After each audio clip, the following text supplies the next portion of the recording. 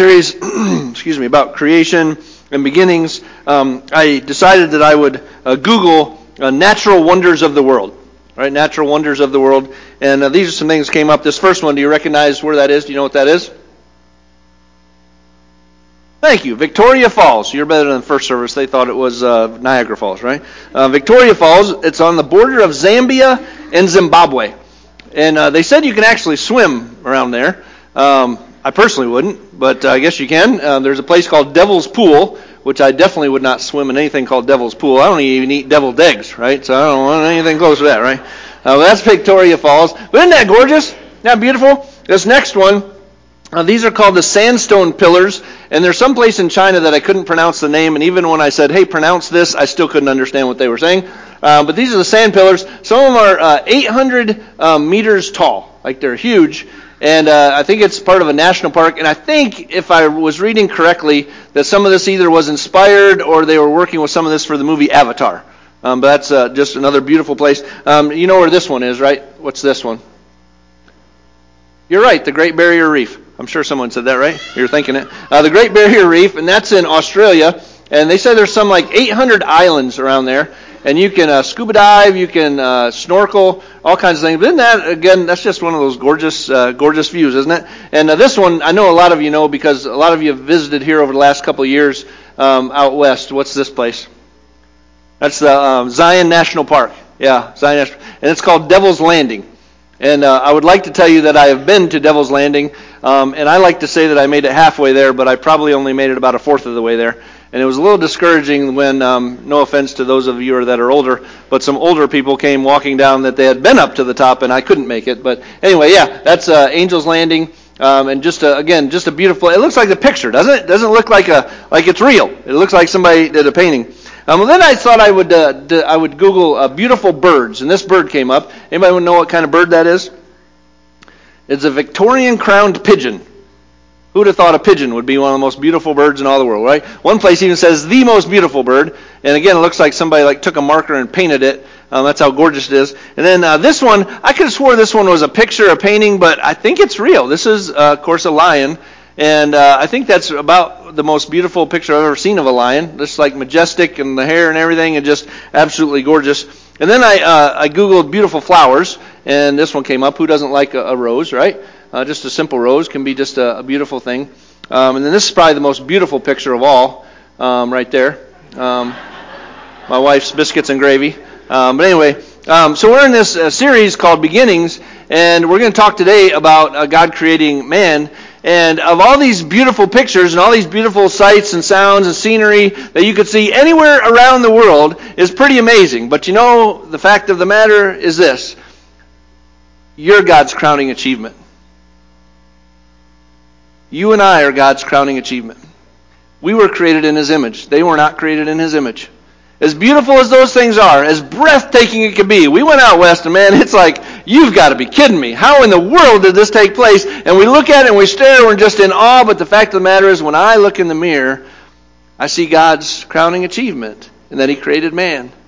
And I know the world doesn't want to say that, right? The world wants to say, Andy, you're too fat, you're too bald, and you need to lay off the biscuits and gravy. But the fact is, when God sees me, He sees a unique individual that He created in His image to do what He's prepared for me to do. And of all the beauty and all the creation, you and I are God's crowning achievement. You and I. And we shouldn't let the world call us anything but that. Jesus even said, He's like, don't worry about tomorrow. Why? Well, have you considered the lilies of the field? Remember this? And He's like, they're arrayed in more beauty than even Solomon was and all the splendor that he had. And that lily is going to be thrown into the fire. And so if God will take care of a lily and clothe it as beautiful as He does, won't He that much more take care of you? And He said, consider the birds, right? And the fact that they eat and they never go hungry.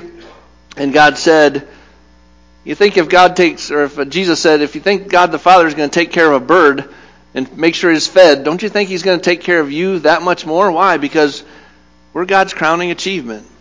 So I want us to look at today what it looks like to be created in the image of God. What does the Bible tell us in the creation story in Genesis 1 and Genesis chapter 2 about God creating man? Like, what's the verbiage that's actually used there? And what do we take away from this? What does it mean to be made in His image? And what do we do with the fact that we're God's crowning achievement when it comes to creation? So I'm going to read some verses for you. I pulled some out of Genesis 1 and 2 that are about man being created, okay, and what our role is, okay? So here we go. Genesis 1. We'll start with 26 through 30. Then God said, "Let us make man in our image, after our likeness." I want to slow down there. I won't slow down at every verse, I promise. But remember last week, we talked about the fact that God was created, that God exists in three persons. God the Father, the Son, and the Holy Spirit. And I can imagine that as Moses is reading this and sharing this with the Israelites as they've come out of Egypt and they're heading across the Promised Land, and he's reading this to them that God inspired him to write, that they probably had some questions. Like, Moses, how come you're saying our image and our likeness? Were you there? And Moses is like, well, I'm not going to put myself in that crowd, right? And so he had to explain to him that God exists in three persons. So God said, "Let us make man in our image, after our likeness, and let them have dominion over the fish of the sea, over the birds of the heavens, over the livestock, over all the earth, and over every creeping thing that creeps on the earth." Yes, that means you can have dominion over that spider. And I was going to say ladies, but that sounded sexist, and I don't like spiders either. So God created man in His own image. In the image of God, He created him. Male and female, He created them. And God blessed them. God said to them, "Be fruitful and multiply. Fill the earth, subdue it. Have dominion over the fish of the sea, over the birds of the heavens, over every living thing that moves on the earth." And God said, "Behold, I've given you every plant yielding seed that is on the face of all the earth, and every tree with seed in its fruit. You shall have them for food. And to every beast of the earth, and to every bird of the heavens, and to everything that creeps on the earth, everything that has the breath of life, I have given every green plant for food," and it was so. Genesis 2, 7 through 9. Then the Lord God formed the man of dust from the ground, and breathed into his nostrils the breath of life. So we had Genesis chapter 1, and it talks about the creation of man. But now in Genesis chapter 2, it's like we have more detail that God puts into the story for Moses to share. All right, so He formed a man out of the dust of the ground, breathed into his nostrils the breath of life, and the man became a living creature. And the Lord God planted a garden in Eden, in the east, and there He put the man whom He had formed. And out of the ground the Lord God made to spring up every tree that's pleasant to the sight and good for food. The tree of life was in the midst of the garden, and the tree of the knowledge of good and evil.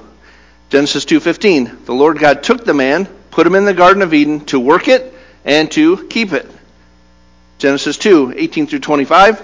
And the Lord said, "It's not good for the man that the man should be alone. I will make him a helper fit for him."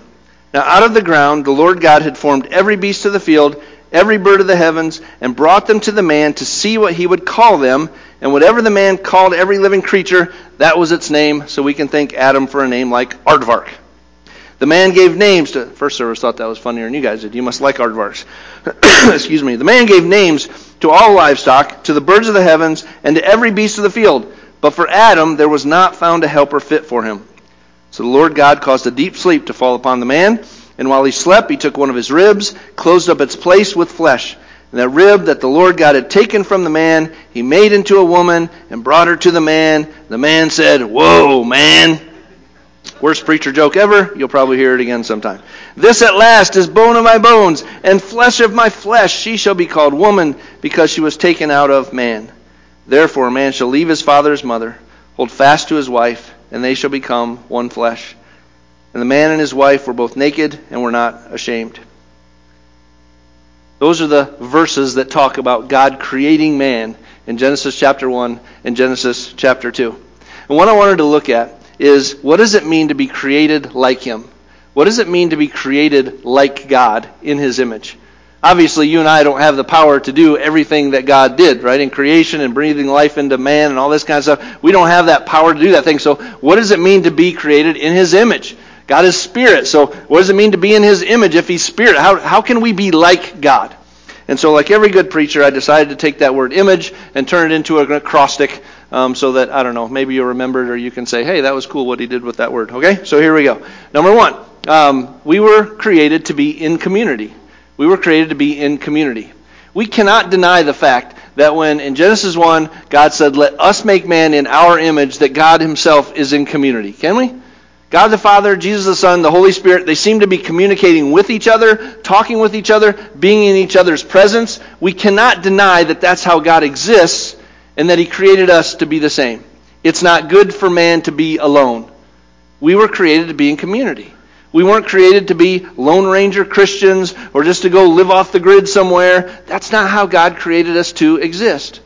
If you remember in Acts chapter 2, we studied the book of Acts last year, and after the day of Pentecost and 3,000 people came forward and accepted Jesus and were baptized, and then the Bible says they all went home, curled up in the fetal position in their walk-in closet, right? No. What happened after that? They met in the temple every single day, and they devoted themselves to the apostles' teaching and breaking of bread and prayers and what else? Fellowship.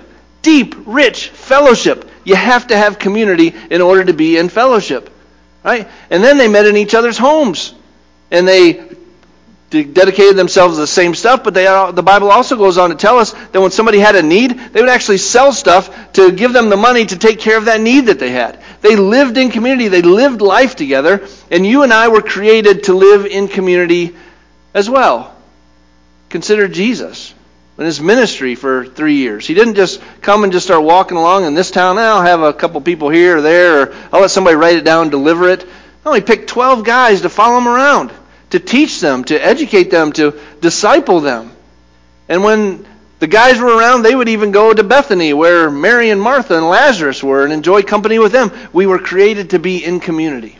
So when we push things like Life Group, when we push things like Titus 2 and Base Camp, all of those are an effort to say you were not created to be a Christian off by yourself somewhere. You were created to be in community, around other believers, around others of God's creation, that we might be able to sharpen each other, lift each other up, and encourage each other. We were created to be in community. Solomon put it this way in Ecclesiastes chapter 4. 2 are better than 1 because they have a good reward for their toil. Plus, when you're doing something and you mess up, you can blame the other person that's there. For if they fall, I added that, Solomon didn't actually say that. I think he would have, though, had he thought about it. For if they fall, one will lift up his fellow, but woe to him who is alone when he falls and has not another to lift him up. Again, if 2 lie together, they keep warm, but how can one keep warm alone? And though a man might prevail against one who is alone, 2 will withstand him. A 3-fold cord is not quickly broken. We were created to be in community. In his image means that we too were created to be in community. Secondly, we were made to have dominion. We were made to have dominion. So exactly what does that mean? So this is what it said in verse 26. God said, "Let us make man in our image, after our likeness. Let him have dominion over the fish of the sea, over the birds of the heavens, over the livestock, over all the earth, over every creeping thing that creeps on the earth." And then down in verse 28, God blessed him. God said to them, "Be fruitful and multiply and fill the earth, subdue it, and have dominion over the fish of the sea, birds of the heavens, over every living thing that moves on the earth." And in Genesis 1:31, after saying all those things, what did God say? He saw everything that he made, and behold, it was what? It was very good. It was very good. So this is what God's plan is in his design for man. We are his crowning achievement. We were created to have dominion over all these other things that he created. Right? So even though we may treat our pets like people, they're not people. Right? They don't have this, they don't get to pull out their wallet and be generous towards somebody. Right? We have that ability. They don't love as we love. The dog's memories and things are different from ours. Cats are in a whole other category. I don't even know if we call them pets. But anyway, I'll get hate email for that later, right? Tim@kccwired.com. But you understand, right? Animals are not human beings. And as much as we may treat them like that sometimes, they're not humans. We are God's crowning achievement. We were created to have dominion over the animals and the plants. Now, I think with that comes responsibility. I think we do have responsibility for the earth that God gave us to live in. Now, I'm not what you would describe as a tree hugger. I didn't say that first service because it would be broadcast other places, right? I'm not a tree hugger by any means, but there is something. But I hate it when people litter. I hate it when people take advantage of the land that we do have and people just toss stuff out. I'm like, what are you doing? I mean, we were given this land in this world, and yes, we have dominion over it, but we need to care for it too, don't we? Don't we have some kind of responsibility to make sure that we're taking care of the land and the universe that God gave us to live in as well? So with dominion, not only comes we're God's crowning achievement, but we have a responsibility to care for that which he put us in dominion over. And so we need to care for the world that God gave us to live in as well. Third, we were made apart from the animals. We were made apart from animals. This has probably been the most convicting thing that I've heard over the last 12 months. The thing that really just knocked me down and had me really looking at myself in the mirror a little differently over the past probably about 8 or 9 months. I told you I've been listening to that podcast, that Baymont podcast. But in Genesis 2:19, this is what we read. Out of the ground the Lord God had formed every beast of the field, every bird of the heavens, and he brought them to the man to see what he would call them. Right? We all have that visual in our mind of, two bugs flying by, zzz, and Adam's like, I'll call you fly, and I'll call you bee, whatever. And whatever the man called every living creature, that was his name. So we have that visual. And I'd always looked at Genesis chapter 2 and that part of the passage to say that God said it's not good for man to be alone. Let's parade all the animals in front of him so that Adam will realize how awesome Eve is. Okay, that's kind of how I had it built up in my mind. But after listening to this podcast, I thought, this is a lot more convicting way to look at this passage of Scripture. God had all these animals, what if, pass in front of Adam so that he could realize, Adam, you're not an animal. You're not an animal. And the reason that that's convicting for me is that when I deal with my own personal sin, temptation, whatever garbage that Andy has to deal with, you can either give into that stuff or you can make a decision to say, no, I'm not going to do that. Well, what's the difference between those decisions? An animal would just do it because that's their instinct. I'm hungry, I'm going to eat something. Right? When they want to mate, they go mate. If your cat wants to tear up their couch, they tear up your couch, right? Because cats are evil, dumb, and awful. I got to get off the cat thing, don't I? Right? That's what animals do. They're instinctual and they act on those instincts. But you are not an animal. And I had to look at myself at that point in my life and say, Andy, you're not an animal. You can make choices. You can decide to throw that thing out of your house because it's leading you down a bad path. You can choose not to say that thing that will be offensive like you just did about cats, or you can choose to go ahead and say those things and have people be upset with you. I can make those decisions. Why? Because I'm God's crowning achievement. I can make those decisions. I am not an animal. We were made apart from animals. And I know I've been making light of the cat thing, but I'm really serious about this. This is like probably the pivotal moment of creation where you and I, as sinners saved by grace, who still struggle probably with temptation and different things, we have a choice. We have options. God created us to have the strength, discipline, and self-control to do what? To say yes or no to stuff. We are not animals. We were created apart from them. And that's probably the biggest part of being created in God's image. Fourth, we are glory-seeking. I know this can sound like a bad thing, and we'll talk about it in a second, but just as God created us to worship him and bring glory to him, you and I, as created beings, we're kind of glory-seeking also. Have you ever helped somebody out with something and then you're in a conversation with somebody and then you kind of subtly work it in the conversation? Oh yeah, I know Jim. I actually helped pay his rent last month. You ever done something like, not you, but I'm sure you've heard of somebody doing something like that, right? We kind of subtly work those things in. Why do we do that? Because we seek glory. We kind of want people to look at us and say, yeah, he's all that and the bag of chips, right? We want people to look at us. We want people to notice the things that we do. Why? Because being created in God's image, we too kind of seek glory. And just as God created us to worship him. I see this in Genesis chapter 11. You remember the story of the Tower of Babel? Remember that one? The Tower of Babel. This is after the flood, and the world was starting to be populated once again through Noah and his sons. And in verse 4 of Genesis 11, it says this. Then they said, all the people that were created at that time, "Come, let us build ourselves a city and a tower with its top in the heavens, and let us" what? "Make a name for ourselves, lest we be dispersed over the face of the whole earth." Even the people from the very beginning were like, we want people to look at us. We want people to know our name. We want people to see and recognize the things that we do. And I think being created in God's image, we too kind of have this glory-seeking thing about us that we want people to see what we do. The fifth thing I thought was just an interesting point that the author of a book I'm kind of using with this study is that we are enhancers of creation. We are enhancers of creation. This is what David wrote in Psalm chapter 8. O Lord, our Lord, how majestic is your name in all the earth. You've heard that song, right? You have set your glory above the heavens.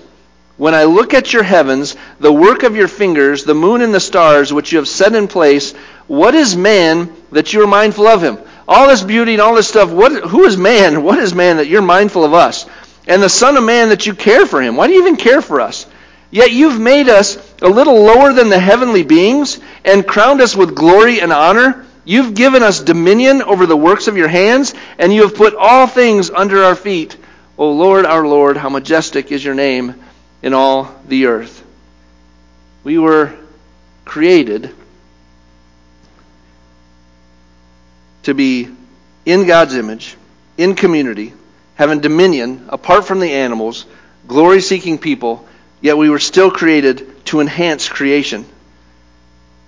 This is what Mark Moore, the guy that I told you the Core 52 book is kind of the book I'm using as a guide to use the verses that we're preaching from as we go through these this year. He said this, he said, we're caretakers of God's garden. Our created purpose is to enhance what God made. We add our creativity to his creation. We've done that in many ways through agriculture, art, industry, education, medicine, and technology. God's creation was an environment perfectly designed by him for us, but it wasn't complete without us.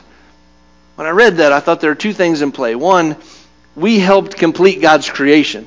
Like, it wasn't going to be done unless we were created in it. But then also we were created to enhance it. Take Adam's job. He was put in the garden to do what? Be a farmer, be a gardener, right? And what was he doing? He was enhancing the garden. Things were growing from it. It became a place where he could eat fruits and vegetables from. We were created to enhance the kingdom and the world that God had created. We weren't made as gods, but we were made to enhance the creation that he gave us. Now, if we stop the message right there, which some of you would be tempted and say, oh, Andy preached a short one today. Yeah, like that's going to happen. And we just stopped the message right there and said, you were created in the image of God. You're created to be in community, so go be in community. You're made to have dominion, so don't be a vegan. Sorry, I didn't say that out loud, right? Or at least spiritually be a vegan, all right? Remember, you're apart from the animal. You're not an animal. You get to make decisions. Yes, you're a glory seeker, but we're here to enhance God's kingdom. We could walk out, but I don't think the doorway would be big enough for any of our heads if we stopped the message right there. Because what's the danger in all of this and understanding and realizing that we are created in God's image? We start to maybe think that we were not just created by him, but maybe we'd be tempted to think that we're created to be him. But the fact is, we were not created to be him. We were not created to be him. And that little word starts to creep up. It kind of takes us across that line of created by him to thinking I'm created to be him. And it starts with P and it ends in ride. And this is what C.S. Lewis had to say about it. According to Christian teachers, the essential vice, the utmost evil, is pride. Unchastity, anger, greed, drunkenness, and all of that are mere flea bites in comparison. It was through pride that the devil became the devil. He went on to say, pride leads to every other vice. It is the complete anti-God state of mind. It is pride which has been the chief cause of misery in every nation and every family since the world began. This is what the Bible says about pride. In Proverbs 8, the fear of the Lord is hatred of evil. Pride and arrogance and the way of evil and perverted speech I hate. When pride comes, then comes disgrace. But with the humble is wisdom. Pride goes before destruction and a haughty spirit before a fall. And finally in Isaiah, the haughty looks of man shall be brought low, and the lofty pride of men shall be humbled, and the Lord alone will be exalted in that day. The problem with us being created in God's image, and yes, being glory seekers ourselves, is that we not just get up to the line of saying, I want to be God, is that we cross the line and start to think that we are God. And we try to make everything in the world focus on us, and everybody pay attention to us, and we want to be the center of the universe. And folks, that's what sin is. Sin is saying, I want to be God. We'll talk about it next week with the fall. But the fact is, that's what sin is, and what sin does is separates us from a holy God. So when we talk about our identity, yes, we have our identity in God because we are His crowning achievement. He created us to be in His image. But the fact is, every single one of us has crossed that line of pride and said, I want to be God, and that we've all been in sin. And because of that, as the Bible tells us in Romans, we deserve death. But here's the good news, so that we can fit our heads back through that door again, humbled but realizing we were created for a purpose, is that we were created to be restored by Him as well. So even in crossing that line of pride and crossing that line of sin and being separated from God and being apart from Him, there's this reconciliation that God had prepared in advance, knowing what would happen because He's God, knowing what would take place. He also had a restoration plan in mind as well. In Romans 5 it says this, Since therefore we have now been justified by His blood, much more shall we be saved by Him from the wrath of God. For if while we were enemies we were reconciled to God by the death of His Son, much more now that we are reconciled shall we be saved by His life. More than that, we also rejoice in God through our Lord Jesus Christ, through whom we have now received reconciliation. In Ephesians 1 it says, Which He lavished upon us in all wisdom and insight, making known to us the mystery of His will, according to His purpose, which He set forth in Christ as a plan for the fullness of time, to unite all things in Him, things in heaven and things on earth. We were created in God's image, but we sinned. Why? Because we were created in God's image and we sought glory thinking that we could be Him. But God, knowing that, knowing all things, and created us and creating us in His image, knew that, and so He also had a restoration plan in place. And that restoration plan was to send Jesus to die on the cross for you and for me. Why? Because we are His crowning achievement. And He wants to be in community with us for all of eternity. He took our place, saving us from trying to take His place. He took our place, saving us from trying to take His place. If you're here today and you've still are wallowing in hopelessness, wondering what truth is, wondering who Jesus is, wondering what eternity is, and all of those things, I'm here to tell you that one, you are created in God's image, so don't let anyone else tell you you're anything but that. I used to tell my sons when they're growing up, when you go see a girl or you're interacting in the hallways at school, don't you dare think or call them anything else other than special, because they were created in God's image. They're image bearers of God. And that's how we need to treat each other. Don't let the world call you anything else but an image bearer of the holy God, because that's exactly what you are. But if you're here today and you've not come to that recognition, or you're realizing what it means, or trying to realize what it means to be created in His image, I'm here to tell you that God wants to be in community with you for all of eternity. And He's made a way for that to happen through Jesus. And if you're wondering what that is, if you're looking for that, after the service I'll be up front. I'll be glad to talk you through what exactly that is. But if you're here today as a Christ follower, you know that you're created in the image of God, I would go back to that first point about what does it mean to be created in His image. It means to realize what exactly we were created for. To glorify and honor Him by being in dominion over all the things He created, by being in community with each other, and by doing the work that He's prepared in advance for us to do, which we find in Ephesians 2, chapter 10. We're created in God's image. Let's find glory in that and rejoice in that, yet also be convicted by the fact that being created in His image means that we also have been seeking glory, have gone to that part and have had that sin, but we've also been restored by God to do the work that He's prepared for us, to live holy and acceptable lives for Him, pointing to Him, giving Him the honor that He absolutely deserves. Daryl's going to come with the worship band, and they're going to sing a song that he found, and it's a secular song, so to speak, but it really speaks to what it looks like to find our identity in God and where we might find Him as well. So let's pray. Father, we thank You for creating us in Your image and for creating us unique. Like none of the two of us are alike. We have different fingerprints and different looks and hairstyles and sizes and all those different things, and we give You glory for that. We appreciate how you created things, that we could just be different, and that we could be our own person that you created us to be. But Father, in all of that, I pray that you'd help us to keep in mind that we are not animals. We are created to be above that, to have discipline and self-control. And that when sin comes knocking at our door, that we make decisions to say, I follow Jesus, the one who I was created in the image of. And we live our lives in that way, Father. In Jesus' name, amen.